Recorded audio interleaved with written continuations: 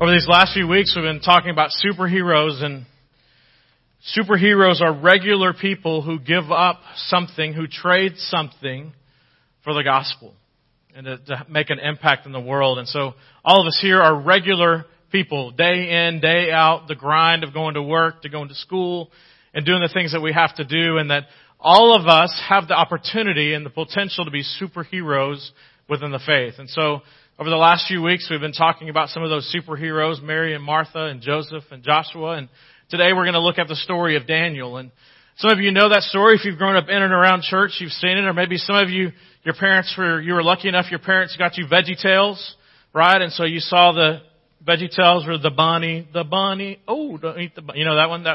And so that's the story we're going to be talking about today. So maybe some of you will break out your VeggieTale tapes or DVDs and go watch that.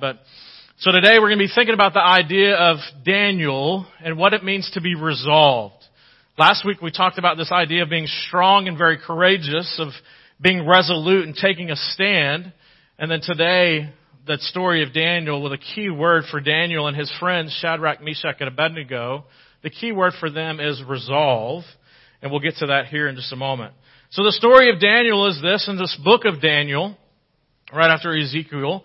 Daniel is there, he's telling his story, and he tells a story of as he's a young man, he's a young aristocrat, that he was a part of the nation of Israel. And so at this point, the nation of Israel was still a nation, even though they were a vassal state of Babylon. And Babylon was in charge of them. The Israelites paid extra taxes and had to do whatever the king of Babylon wanted to do if they wanted to remain, to keep their culture, to remain to worship Yahweh and to keep their temple and to do the way of life that Israelites, that Jewish people had come to know and understand and appreciate, and that made them distinctive as Jewish people, as people of Yahweh.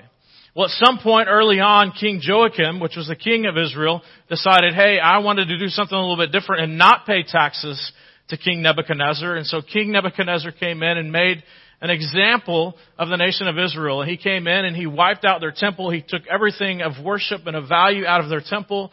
And he also went into the place and he said, hey, I want the best of the best, the cream of the crop of your students, the best and smartest aristocrats. And so they literally gave them an SAT or an ACT test, and those that rose to the top, they got to go to Harvard in Babylon. And so here these guys are, they're being sent off, the best of the best. The places of worship have been raided, and everything that had to do with the culture and what it meant to be a Jew in Israel was disbanded. And so here we are with the story of Daniel. And Daniel is one of these young men that go to Babylon. He scored well on his SATs and his ACTs. And so one of the first things that the chief counselor did, the chief educator did, was he, along with King Nebuchadnezzar, he gave Daniel and the other guys some new names. And so there's some stories behind that and why they would want to do that. But if you have your Bibles, turn with me to Daniel chapter 1 and look at verses 6 through 8. Now, verse 6 and 7 will not be on the screen, but I'll read it to you and you can hear it. Verse 6 of Daniel chapter 1, it says this: among these well-trained men, these wise young men, among these were some from Judah, and their names were Daniel, Hananiah, Mishael, and Azariah. The chief official gave them new names. To Daniel, which means God is my judge, he gave the name Belteshazzar, which now means Baal, the prophet Baal is my life. And so he's giving this a new name, this new identity to Daniel. And to Hananiah, he gave the name Shadrach. And to Mishael, he gave him Meshach. And to Azariah, he gave Abednego. Now look at verse 8. But Daniel resolved not to defile himself with the royal food and wine, and he asked the chief official for permission not to defile himself. Now this is an interesting little phrase that Daniel would include in here on his story, is that Daniel would decide, and his guys together would resolve to not defile themselves because of the food. Now one of the things that happens, number one, you just saw, they get new names. And so with these new names, what he's doing is he's trying to create, King Nebuchadnezzar is trying to create a new loyalty for the people. They have new loyalty. Now they're Babylonians. They're not Israelites anymore. Now they're loyal to the king. So he gives them new names. And then the next thing that he does is he actually gives them food and wine from the king's table. which you would say, hey, that's the best food in town. I mean, if you want the best food, you're going to go to the king's table and eat from the king's table. And so the king says, I want the best for these young men, or what is perceived as the best for these young men. So he feeds them food and wine, or wants to feed them food and wine from his people. And so Daniel and his guys resolve and say, we are not going to go forward with, or we desire to not eat of this food. What's interesting? Why would they resolve not to? Because here's the deal. They're being removed from the nation of Israel. They're being removed from their Jewish roots. And so not only is this new king trying to give them new names and new identities, he's also trying to culturally move them into and remove anything that makes them look and think and act like a Jewish person, like a person of Yahweh. And one of the first steps is to change their diet. Because one of the things that distinguished Jewish people from all other people, not only is it their names, but also the fact that they had a specific, special diet. And so when people would eat with them and dine with them, they would recognize that they had a unique diet and a special diet that God had set forth for them to set them apart. And so here Daniel and his friends are at an important part in their life story and in their faith story where they could have easily stepped over the line and said, listen, King is providing us the best food and everyone else is eating at the king's table. All of the other smart guys here at Harvard are eating of the same food. However, we have, along the journey from Israel to Babylon, the four of us have gotten together and said, listen, we want to remain our distinctiveness as followers of Yahweh. We want people to understand and to see us that yes, we're in the Babylonian kingdom, and yes, we're young aristocrats, and yes, we're being educated, and yes, we're in the house of the king, but we still worship Yahweh. And the very first way that they can do that is to resolve to stand strong and to literally have courage to resolve to stand strong and to not step over the boundaries that would make them distinctive, not distinctive from everyone else. And so here, Daniel and his friends, his brothers in arms together resolve this is a specific call to stand strong and to push forward with a conviction when everyone else around you is literally falling by the wayside. It's an interesting picture for us to stand strong and to resolve is that we are so convicted by this truth of this specific principle of doing life that we're convicted by it, that we're going to stand strong even if it means that we're going to give up our life and we're going to give up our freedom because we believe this is so true and makes us distinctive. There are several different ways that culture attempts to attack us, especially as followers of Jesus. And the first way that we're attacked by culture is by our loyalty. The question of who do we worship and how do we worship? Who is it that we as Christians worship? And so this is a constant dialogue that we're having. And so there are questions of loyalty. And so the very first thing that they're presented with is this change of name is that Daniel and them are saying, they're trying to tell them, hey, we're changing your loyalty. We're changing even who you worship. We want you to assimilate into us. And so by King Nebuchadnezzar and the chief officials of the day, by changing Daniel's name to Belteshazzar and making them Shadrach, Meshach, and Abednego, he's trying to challenge their loyalty to who they worship. And the same is true for us. Day in and day out, there's opportunities for us to choose who we're going to worship. That people ask us questions or we're in situations where it's obvious to other people that if we make this choice, that we're not loyal to the Jesus that we say that we follow. That people will quickly, over time, that we will allow ourselves to get so much a part of culture that people will look at us and we're not distinctive. And so as followers of Jesus, one of the things that should be about us is that we are a distinctiveness about being followers. That there are things that we do and don't do because of who we worship and why we worship. So the same thing was true for Daniel. It's also true for us. That's the loyalty is the first way that culture attacks us. The other way that culture attacks us is by our lifestyle. How well are we loving? And I had a conversation this week with a young person, and in this conversation with this young person, we were talking about segregation in particular, and as we were talking about segregation and that people that are younger have no grasp or can't even grasp this idea that at one point there was schools for one ethnicity and another, and this whole thing that American culture has moved through and that we still, in ways, deal with. And one of the things that we began in this whole process and talk about, basically the question came up with is, especially as Christians, how could we get to a point that we could justify the fact that we could own slaves and that there could be segregation? So this whole thing, and so in reality, the question is, the root of that question is how could, as Christians, could we have this place of where we say that we're about loving and loving one another and we're to be known by our love? Could we, in our very actions and decisions, actually push people away and create this point of there's an us and there's a them? Because as we read the gospel and as we read about Jesus, what Jesus talks about is that as we begin to love people, as we begin to know people, these barriers break down. And what happens is we begin to see people, all people, as God sees them. And as we begin to do that, then those walls fall down and we don't see color, we don't see ethnicity. What we see is people made in the image of God and that they need and long for and yearn to have a relationship with Yahweh and Jesus. And so that as we grow in our love, as Christians, what actually happens for us is that there's a lot less of them and there's more of an us. Whatever that is, wherever we struggle, whatever that thing is that this movement, and so that our lives, our culture will tell us that there should be little pockets of stuff, but what Jesus teaches us is that all of us are made in the image of God. And what does it look like for us to move into that, to love? What kind of lifestyle is that?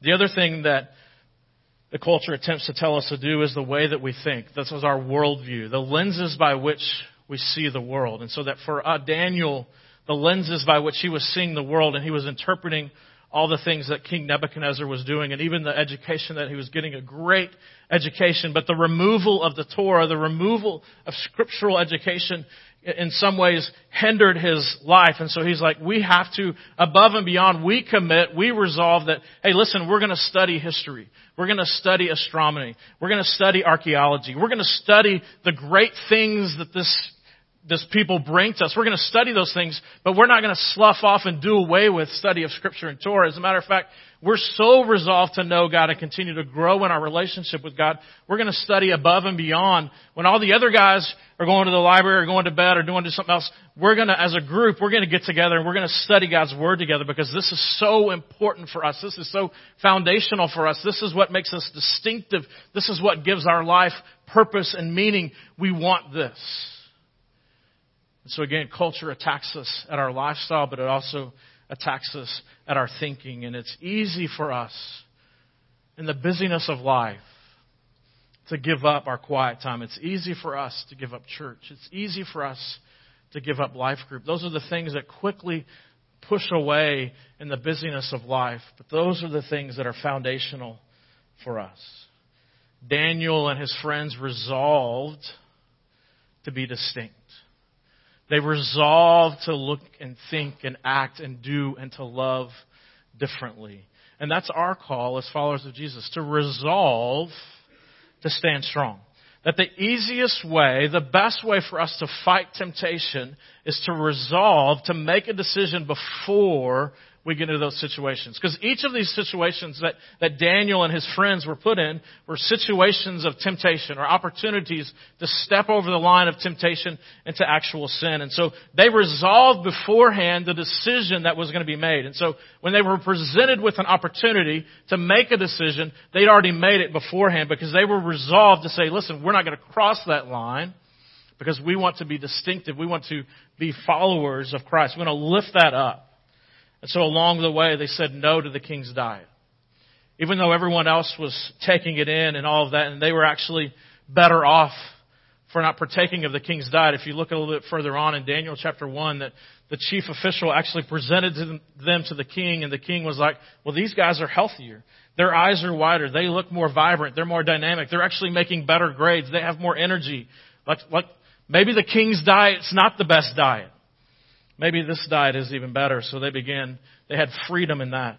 There even came a point where the wise people and the priests of King Nebuchadnezzar's court were presented with opportunities to interpret dreams, and they couldn't come up with the answers. And so you can imagine this young guy Daniel, who has been given the gift of interpretation of these dreams in this moment, he raises his hand in the court and says, "Hey, King Nebi, I've got the answer."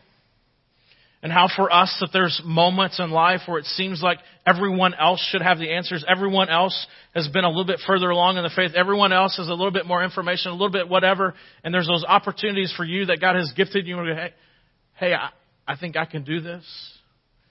That they had the resolve to stand strong and to know that God had gifted them. Daniel used his gift even when it went against what others might think was wise.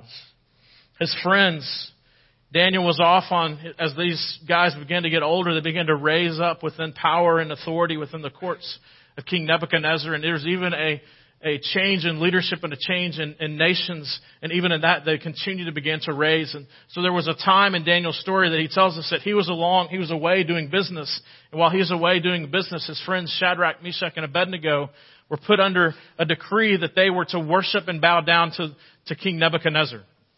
And so these three guys had resolved already, if this happens, we're not going to bow down and we're not going to worship King Nebuchadnezzar in any other image other than Yahweh. And so that moment came where they were told to bow down before King Nebuchadnezzar, and they chose not to do it. And so immediately the king set forth a fiery furnace, and he set it there for Shadrach, Meshach, and Abednego. And if you know the story, that they were thrown into the fire. It was the first tanning bed ever. And so they're thrown into that tanning bed.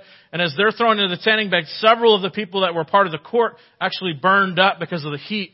And Shadrach, Meshach, and Abednego are walking around inside of there. And people are going, "What in the world? What's going on?" And so finally they walked out, and they didn't even have the smell of smoke on them because they chose not to bow down. God raised them up and provided for them in a miraculous way. And then finally, at the end of Daniel's life, Daniel was known. He was the second in command at the end of his story, end of his life. He was second in command of the Medes and Persians. And so he's real high up. And one of the things that when you're real high up, people watch you and people observe you. So when you're president or vice president, people are watching you, seeing what you're doing. And if you proclaim one thing, they're going to continue to watch and to see if it's real and if it's true. And so Daniel had consistently, day after day after day after day, year after year, had gone to the same place in the same room in the same window 3 times a day and would get down on his knees and he would pray. And he would spend time in prayer 3 times a day consistently, grinding it out. Even as he grew in importance, they said that he saw that it was even more important to stop business to go so that he could pray and get on his knees and just say, "God, I need your help," day after day, hour after hour. In this time. And so his people that knew him knew that if they were going to catch him doing something against the king, that was the way to do it. Because people will be walking by and seeing Daniel pray time after time. And so they set him up, and when they set him up, there was a moment where people were around and they saw Daniel against the king's orders and against the king's decree go to his place. But he consistently went, and he went before the window and he bowed down and began to pray. And people said, "There he is. There's that Daniel guy who says that he's loyal to you, king."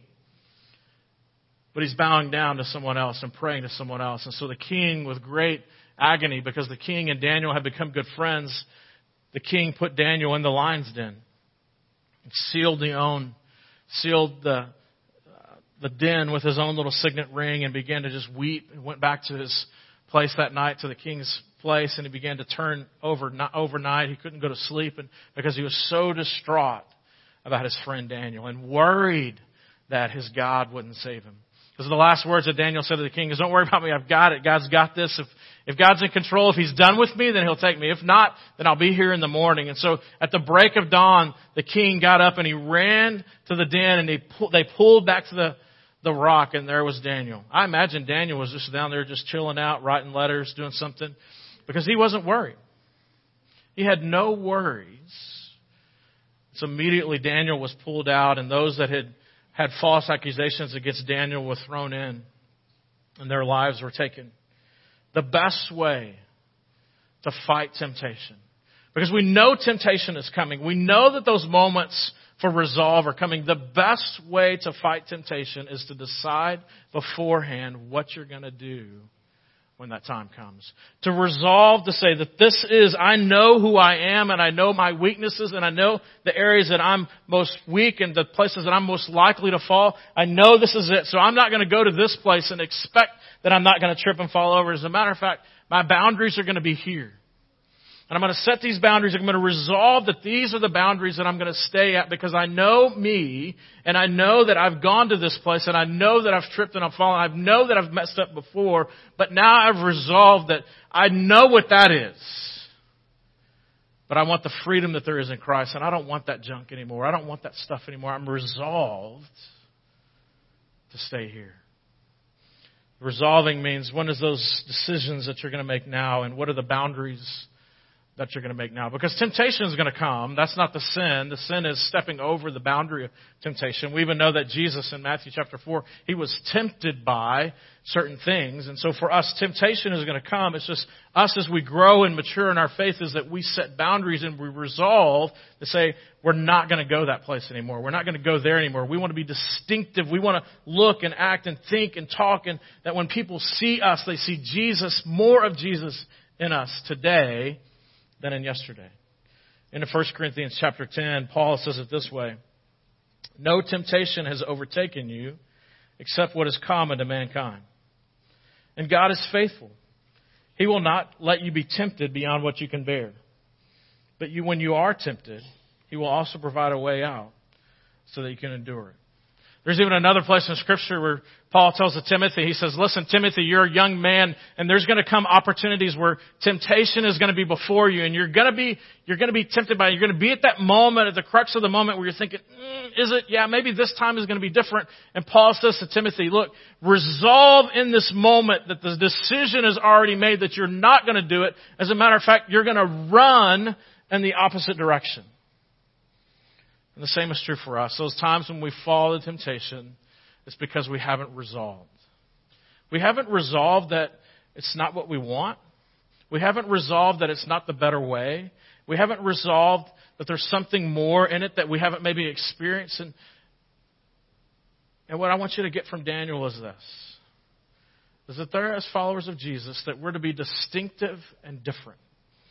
That there are things that the world is looking at us, and they're looking at the way that we think and the way that we love and the way that we do life and the way that we treat people, and that we're to be distinctive in the way that we love and care for others and love and care for one another, and resolve to not go down those roads that you used to go through that create fear and shame and regret and pain. Resolve before you even get there. Make a decision. This is my boundary. I'm not even going to even get close. This is my boundary. Because I desire to live life in freedom and what it means to live in freedom with Christ. What are you struggling with? What do you struggle with? Resolve it. Resolve it. Make a decision that you're not going to go down that path. What are the boundaries that you need in your life? Resolve it. What is your plan to win and have victory over the things that you struggle with? Resolve it. Set a plan, set a boundary, and resolve it and stick to it. Be courageous. Be strong and be very courageous. Resolve it. But that's what God wants for you. Let's all be superheroes together. Let's pray.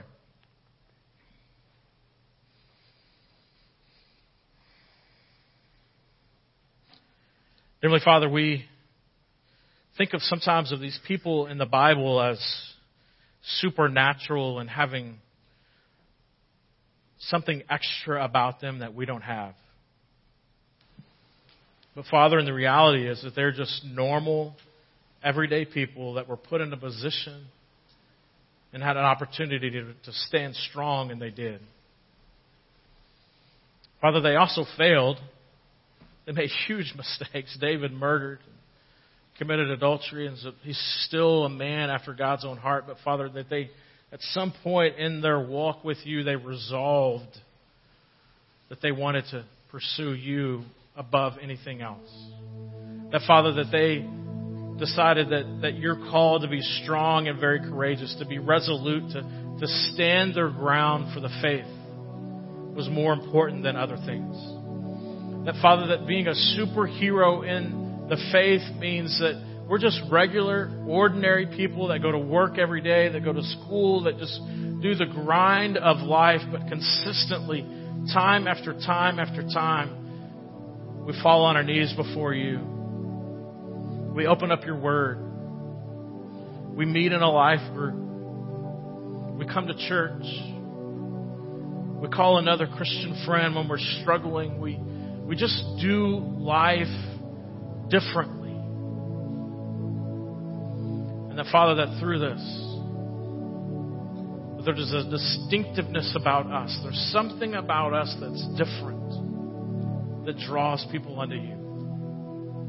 And that people can look at these regular, ordinary people like us and say, I want what you have. And we can say, it's just Jesus. It's just me pursuing Jesus every day. It's in your Son's name that we pray. Amen. I think the cool thing about the end of Daniel's story about the lion's den is in that moment, obviously the king was fearful that his best friend was going to die, but at that moment that Daniel was there and he was alive, he issued a decree to the entire nation. Daniel's God, the God that saved Daniel from the mouth of the lions, that is the God. I know that I've told you before that Baal and Marduk and all these other gods that we've worshipped, I know that we've set up temples and we've worshipped all these other gods, but I want you to know that I don't know any other God but Daniel's God that would do the miracle that happened in Daniel's life. And that's our story. That's your story, is that the God of Daniel is your God. And that other people around us would tell us that this is going to provide for you and this is going to provide for you. And they're setting up altars and they're worshiping all this other stuff. But Daniel's God is your God, as a follower of Christ. And there are moments in life that you are going to have to be resolute and stand strong. And that in that moment, God will provide a miracle. And in that, people will say, I want to know your God. And it's that day in and day out consistency in pursuing God and pursuing Jesus. We're regular people, just like Daniel, just like Shadrach, Meshach, and Abednego. Fight the good fight day in and day out. And when the miracles come, when the opportunities come, tell the story that your God is just the same as Daniel's God.